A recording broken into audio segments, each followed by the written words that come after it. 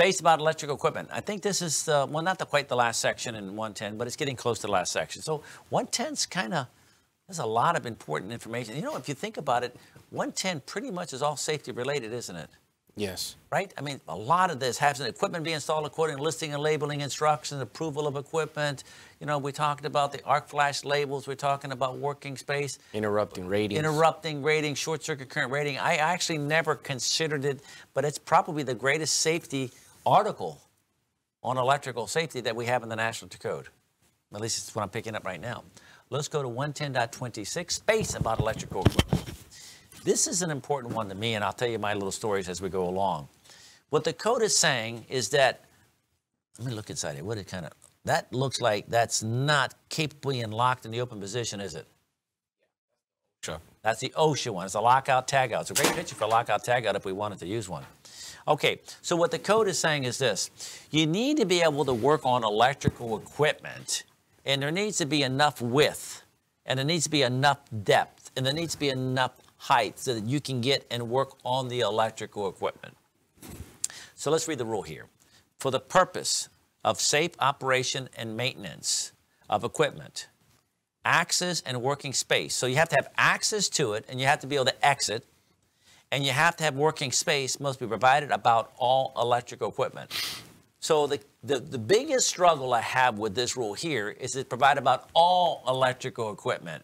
What's all electrical equipment? What's electrical equipment? That's a definition, okay? If we can go to Article 100, what's equipment? Well, equipment is everything is equipment. So that definition almost is useless when it says, well, everything is equipment. It's equipment. So I have to have working space about all electrical equipment. So I'm just going to tell you what I think the industry practice is that we don't generally provide working space in front of receptacles, single pole switches. We have a tendency to provide it in front of disconnecting means, panel boards, switchboards, motor control centers, but it doesn't say it that way. It specifically says all electric equipment. Now watch what the language it says here. This is interesting. Now, I'll get you, Eric. It says equipment that may need examination, adjustment, servicing, or maintenance while energized must have the working space. So you could say, well, I'm never going to work on that while that's energized. Well, then, if you're not going to work on it while it's energized, you don't need any kind of working space. I'll tell you a story. I got it called into Panama City. Somewhere in there was a 20-story high-rise building. I think they ran 4,000 amp bus duct all the way up the high-rise. And inside that, every third floor, they put an equipment room. And they had panel, the equipment below that floor, and the one above that. And every third floor, they went ahead and have a gear. The way... So they had a bus duct, they have a disconnect, tapped on the bus duct, it had a meter can. It was like maybe 14 inches from the gear to the bus duct or to the wall. Yep. There was no spot. There was never going to be. It's a common problem. The building was already built. It was final. They were holding up the final because they didn't have the working space. So I go in there and I'm looking at this. I'm like, okay. You couldn't, I don't know, build it outside of the building, do so. I don't know what you could possibly do in this building here. You know what they finally did? They put information on every one of the disconnect, all that stuff, and they said, do not work on this while energized. And you had to go downstairs and turn off the 4,000 amp main. So therefore, nobody could work on it while energized. And so therefore, it did not require working space. That's how they solved the problem. Because the mayor, 20-story building in a little tiny town. I mean, we're going to open the building. You know what I mean? You do what you got to do to get done. Anybody, Eric, were you going to say something? Yeah, well, that's actually a big issue where I work because there's so many old installations where there's not the working space required by 110.26a for energized that we figure, well, what do we do? And we did exactly, what you say, and which is we're going to say you can't work on it energized, but now we have another problem. We have to consider it energized until we do a zero voltage check. And so one thing leads to another, and we're figuring this out. There are some products that are being made now that show a zero voltage condition, and these products are beginning to be accepted by the industry, and our AHJ where I work has accepted them. So if we have a situation where there's a disconnect above a ceiling, that we can use that product as the initial zero voltage. What does this product look like? It's a. I'll pull it up. Yeah, okay, Very Brian. safe. Brian will pull it up. Yeah. But what I also want to say is this. I feel that 110.26 is important philosophically because people say, well, I'm not going to work on it energized, so I don't need any working space. Right. I said, well, yeah, you do actually, because 110.26 says working space must be provided about all electrical equipment. It doesn't mean the dimension space in the tables. It just means I have to be able to get to it. Yeah, you have to have access. I have to be able to get to it, and that's in what that and 110.26 says that. Okay, so I'm going to go on until Brian finds I it. got it. Oh. Okay, we'll go to Brian's I got computer. it right here. Okay. So basically, it's a little button. If I can get this thing Oh, to show what up the here. heck? Right, and Little this button. this one here has got an isolator, which is actually connected to the bus inside the equipment, and then it's connected with an Ethernet from the Ethernet cable from the isolator to this device. It's got a battery in it, which is accessible from the front, and so it has lights on it. So normally it's lit. When you turn the equipment off, the lights go off. Then you go up and push the button, and it does a self-test, and then it checks for voltage, then it does a self-test again, which mimics the 70E required live dead live. So you have to connect this actually to the phases, you have to connect it to the bus. to the bus. And it checks phase to phase and phase to ground across all of them. And that's how they get us the step to get the verification that it's been de-energized prior to entering equipment, especially when we have really high energy equipment. This gives us our initial check, then we can go in and do another one afterwards. I just saw something is sent to me where there's a watch now that if it's 480 volts and you get your watch within a certain distance, I guess it's like a tick tracer, you know what I mean? Beeps at you. You know what I mean? It beeps and tells you that, you're within so many feet of energized parts. Okay, let's move on. So, we talked about this. You are not permitted to work on energized parts. Can't work on it. 70E gives you a permission, but you'd have to have special forms signed. You have to have special conditions. It has to be where if you didn't work on it, it would be worse than if you didn't work on it at all, it'd be worse than if you worked on it while it was hot. And it's like, so if I didn't do anything, it's worse than if I did something while it was. You just have to provide justification, and somebody has to be able to say that that's the only way you can do it. Yeah, So you if can't be- it's it can't be done. infeasible You can't- or there's a greater hazard. Yeah, it's a greater hazard if we don't. So we have to work it hot. So then you have to have all the forms signed by everybody and verified there's no other way. Okay, so forgetting about the average electrician, we're not going to be in a scenario where we're going to have that. So guess what you do? You put on your gear, you learn 70E, you check it, absence of voltage, you energize, yeah, okay, no, okay, yes, okay, turn it off. Then you can take off your gear, when you lock it out, tag it out, then you can work on that, but make sure you still assume it's going to be hot. Brian. Well, and you say work on it, but there are many times that you'll be working on it when it's hot if you're a service electrician, because you have to have power. You might have to have the process equipment running to do certain tests, to validate control circuits, and also piece of equipment could be malfunctioning, and it might be something that can't just be turned off because it does pose a hazard to the employees that work there. Some industrial process equipment's like that, in which case you would have to be able to suit up and actually work on it, to be able to safely even shut the equipment down in some cases. They do provide you the exceptions to be able to do that, diagnosing, troubleshooting. Sure. With it energized, pending you're wearing all the proper. And I'm not considering that working, so that's a broad, general slang term. Right. Not working on it. Well, no, you're measuring. I just wanted to your kind of current. clarify that. Like right here, what this person's doing right here. Yeah, you can do this. You can take a voltmeter in there and amp meter and start troubleshooting and checking everything. But don't start getting sockets out there and screwdrivers and drills and getting tight gear that's already energized. And that's when you start turning it off. The making a physical alteration There you is what go. they consider repair. So under both, diagnosing and repair are both considered working on in the definition. Yeah, so when you're testing, you have to wear PPE. Yes. But if you're just opening up and you're staring at it, you may not necessarily need it. That's totally different. Okay. Like Okay. when you do an infrared imaging, I don't want to get into 70, it's different. but okay. The depth of the working space, measured from the enclosure front, is not permitted to be less than given in a table, which is dependent on the voltage and 3 different conditions. So we go from the cover And there's condition 1, condition 2, condition 3. Condition 1 is where you have 0 to 1,000 volts, and you have insulated material or nothing behind it within 3 feet. Then that would be a minimum 3 feet. Condition 2 is we have what they call grounded parts, but it's, I would rather use the word conductive parts, because it's, the word ground is used kind of for something else, but, and depending upon the voltages determines about what's your depth. So residential would be at 3 feet. Let's say at 277, 480 would be, let's say, 3.5 feet. And if you have a PV system that might be over 600 volts, well, then you'd be up to 4 feet from the cover to the conductive. Condition 3 is where you have energized parts on both sides, and you measure from the covers, and then residential would be 3 feet. 277, 480 is going to be 4 feet, so that's a little bit bigger than 3.5 feet or 3 feet. And then if you're doing PV systems, 601 to 1,000 volts, it's going to be 5 feet, where it would have been 4 feet condition 2 and 3 feet condition 1. So PV guys got to be real careful, because their distances are over 600 volts, so their distances. And this table, which we didn't look at, but if you look at it, has to do, this voltage right here, all these voltages are voltage to ground. So there's a definition we want to make a note about voltage to ground.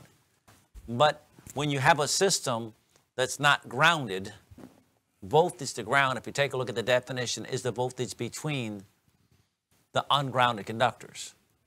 So a PV system that's rated, let's say, 1,000 volts, the voltage to ground is measured between the two phase conductors that are no voltage to ground. You know, so they had to accommodate PV to go with this table here. So how do you measure it? Mario, you got us this picture, right? Yep. Okay, we need to make sure we get Mario's name on this picture here, Brian, if you can make a note here. And you measure from the cover, the outside. Now, Mario, I know we had this conversation, and then we had a conversation after that. And yeah. I got a different answer from the last. Still not clear on what's the right answer. The code here is when we get over here to condition 1. Condition 1, you take the cover off, right? Non-conductive. Condition 2, you take the cover off and you have something conductive. Condition 3, you would have to take the cover off here and the cover off here simultaneously. You with me? For condition 3 to apply. Not just the cover off of 1, because then you'd have the cover on here. Well, then you have condition 2. So both covers have to be on. And the key is where it's going to be likely to be serviced. So you have to take this cover off and this cover off. So they both would be open, and it's likely that both covers would be off simultaneously. Now, I don't know, but if this is a transformer here? Yes, transformer. If this transformer is being supplied by this breaker, which it is, well, then I guess one could argue that it could be off at the same time. Or not likely that we're going to have them both off at the same time. Look, I'm not going to get into the details here.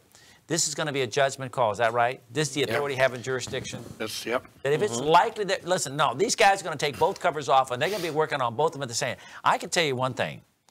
I can't imagine myself taking off the covers opposite to each other simultaneously. I would never do that. Yeah. Simultaneously, so that I'm freaking out. I mean, I go into commercial buildings like this here, because, you know, Mike Holt and Mike, can you come around here? And all that. With all the covers on, I have my hands in my pocket as I'm walking around. Mm-hmm. You know what I mean? I'm not, and all the covers are on.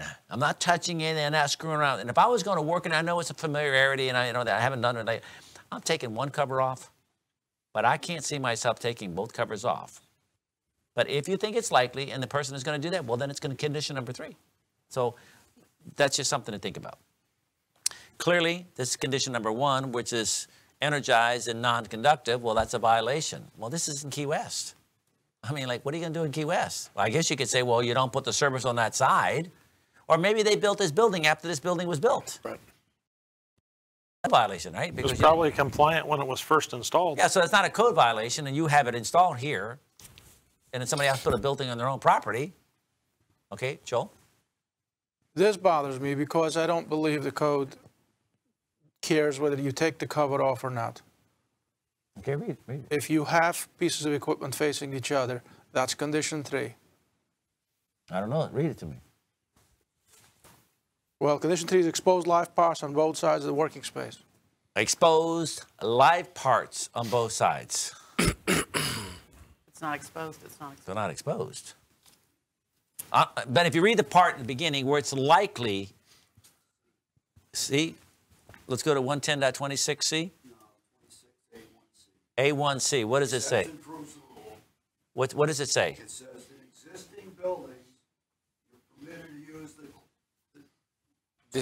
This is a new building. This is a new installation. so there's no option to use less than condition 3 if it's a back-to-back highway, no matter what. Okay, research says that he believes that whether it's likely to be energized simultaneously, work on simultaneously and the covers are off, that he believes condition 3 is. So if he's your inspector, then you're going to have condition 3, no matter whether you take the cover off or not. I'm thinking, well, if I don't work on it while it's energized and they're across to each other, I don't have to provide any kind of working space anyhow. I only have to have a working space when I'm going to work on it while it's likely to become energized. Except for working space is a installation requirement. So that's when they're going to go right back to the authority having jurisdiction, because he might say, I think it will be energized. Okay, let's just take a simple, quick vote, and it doesn't really matter because we're all individual people that decide what we want. You ready for this? Yes, ma'am. Nope.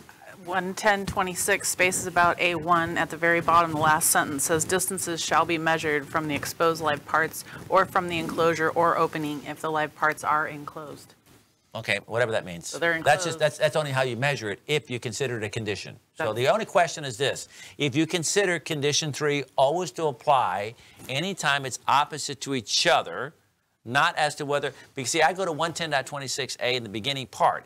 It says where it's likely be work on it. Read me 110.26a, the very first sentence. Maybe the first sentence or something like that.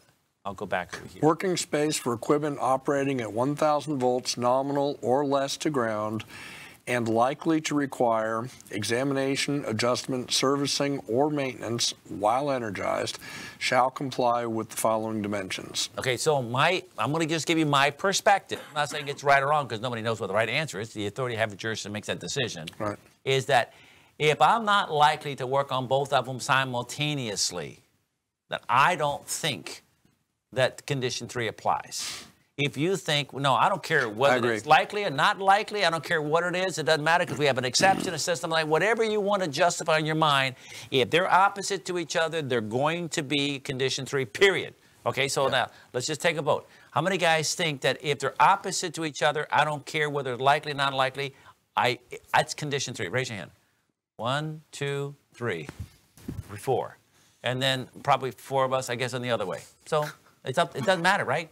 But one thing we've established here, that it's not an absolute that we can, there's some things we did 100% on. We did something here. This is going to be one of those judgment calls. I will 100% get with the inspector maybe before I consider it not to be condition 3.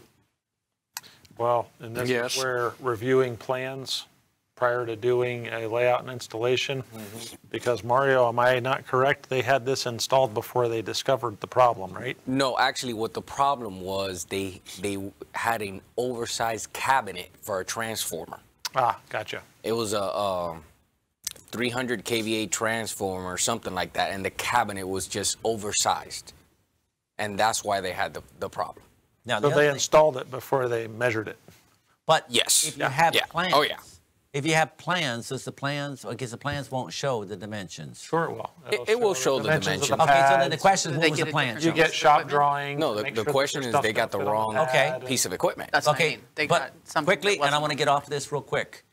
If it's been already approved in the plans, and now you're getting the final here, right? And you have no way to move this equipment, right? Then it becomes, what are you going to do? And then it's a problem. I don't want to get into the answer. All I'm going to say is that I think if I had equipment opposite to each other, what would be the safest way to not ever even have an issue? Make it condition 3. Just make it condition 3. We never have to get into whether or not it isn't, okay? So that would be, sure, the right answer. The other way is, I don't know, that depends on the authority and then interpretation of the rules. Let's move on. Violation, clearly this is a violation. Here's a condenser, you know. The working space is not there. The person want to get down on the ground and squeeze in between the condensers and try to work inside that equipment? That's a major problem. Here's condition, Ryan.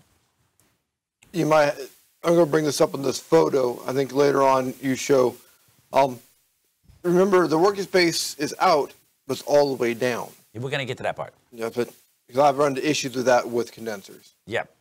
Let me tell you why I think working space is important to me. When I was working as an electrician, I was an electrical contractor at the time. I'm standing on top of a ladder that says, do not stand here. Because Mario, you and I, we're not big guys, right? Okay. No. And I'm up in a ceiling. Not at all. In a ceiling, and I'm hooking up 277 480 volt live, okay? It's energized. I did the brown, I did the orange, I did the yellow. Relax my arms, the blood goes inside there. You don't normally work that high like that right there. Put my arms down. All I have is the neutral, right? So all I got to do is connect the neutral. I strip the neutral coming from the panel, no problem. I strip the neutral coming from the circuit that came from the office. I'm now connected to 277 and I cannot let go. I am hung on it. And I kept saying, let go, you're going to die. That's all I kept saying, let go, you're going to die. Let go, you're going to die. Let go, you're going to die. Let go, you're going to die. And all of a sudden, before I realized it, I'm now on the floor. What happened was my legs buckled. I hit the top of the ladder. I landed on top of the desk. And then I landed on the floor. And you know what the problem was? The problem was a 277 480 volt single pole rated switch was brand new and it was off, but the internal contacts were closed. Oh, yep. And as I do seminars around the country, people have been doing this trade for, let's say, 30 years each at 100 people. About 3% of the people have seen that. So this is like a pretty rare thing for anybody to experience inside there. Now, what would have happened if we take a look at this graphic here, if I had squeezed myself in to work on something and I got hooked onto 120 or anything? I'm not going to fall. Now, in my seminars, when I'm teaching electricians, just a bunch of electricians, and they're all electricians, and these are seasoned electricians. Let's say they've been doing it for 15 to 20 years, not some newer guys, because the newer guys is different data. 30% of my students have been hung up, could not let go, and have fallen. And the only reason we survived is because we fell. How many of you guys had the same scenario as me? Raise your hand. 1, 2, 3, 4. Out of 1, 2, 3, we have a 7, 8, 9. So, okay, so 5. 5 out of 10 of us in this room, but we've been, have been hung up. So that's why working space to me is really sensitive, because I want you to be able, if you got hung up and you fell, you could fall out of the circuit. So that's why it's a big deal to me. All right, so we have, okay, condition 2, because see, this was condition 1 until they put the rail. As soon as they put the rail, guess what? Now that becomes conductive. Well, now it's condition 2. Then we have to, depending on the voltage. Why is it conductive? Because it's metal. It's bolted to the But concrete. it's separate. It's on concrete. It's my facility.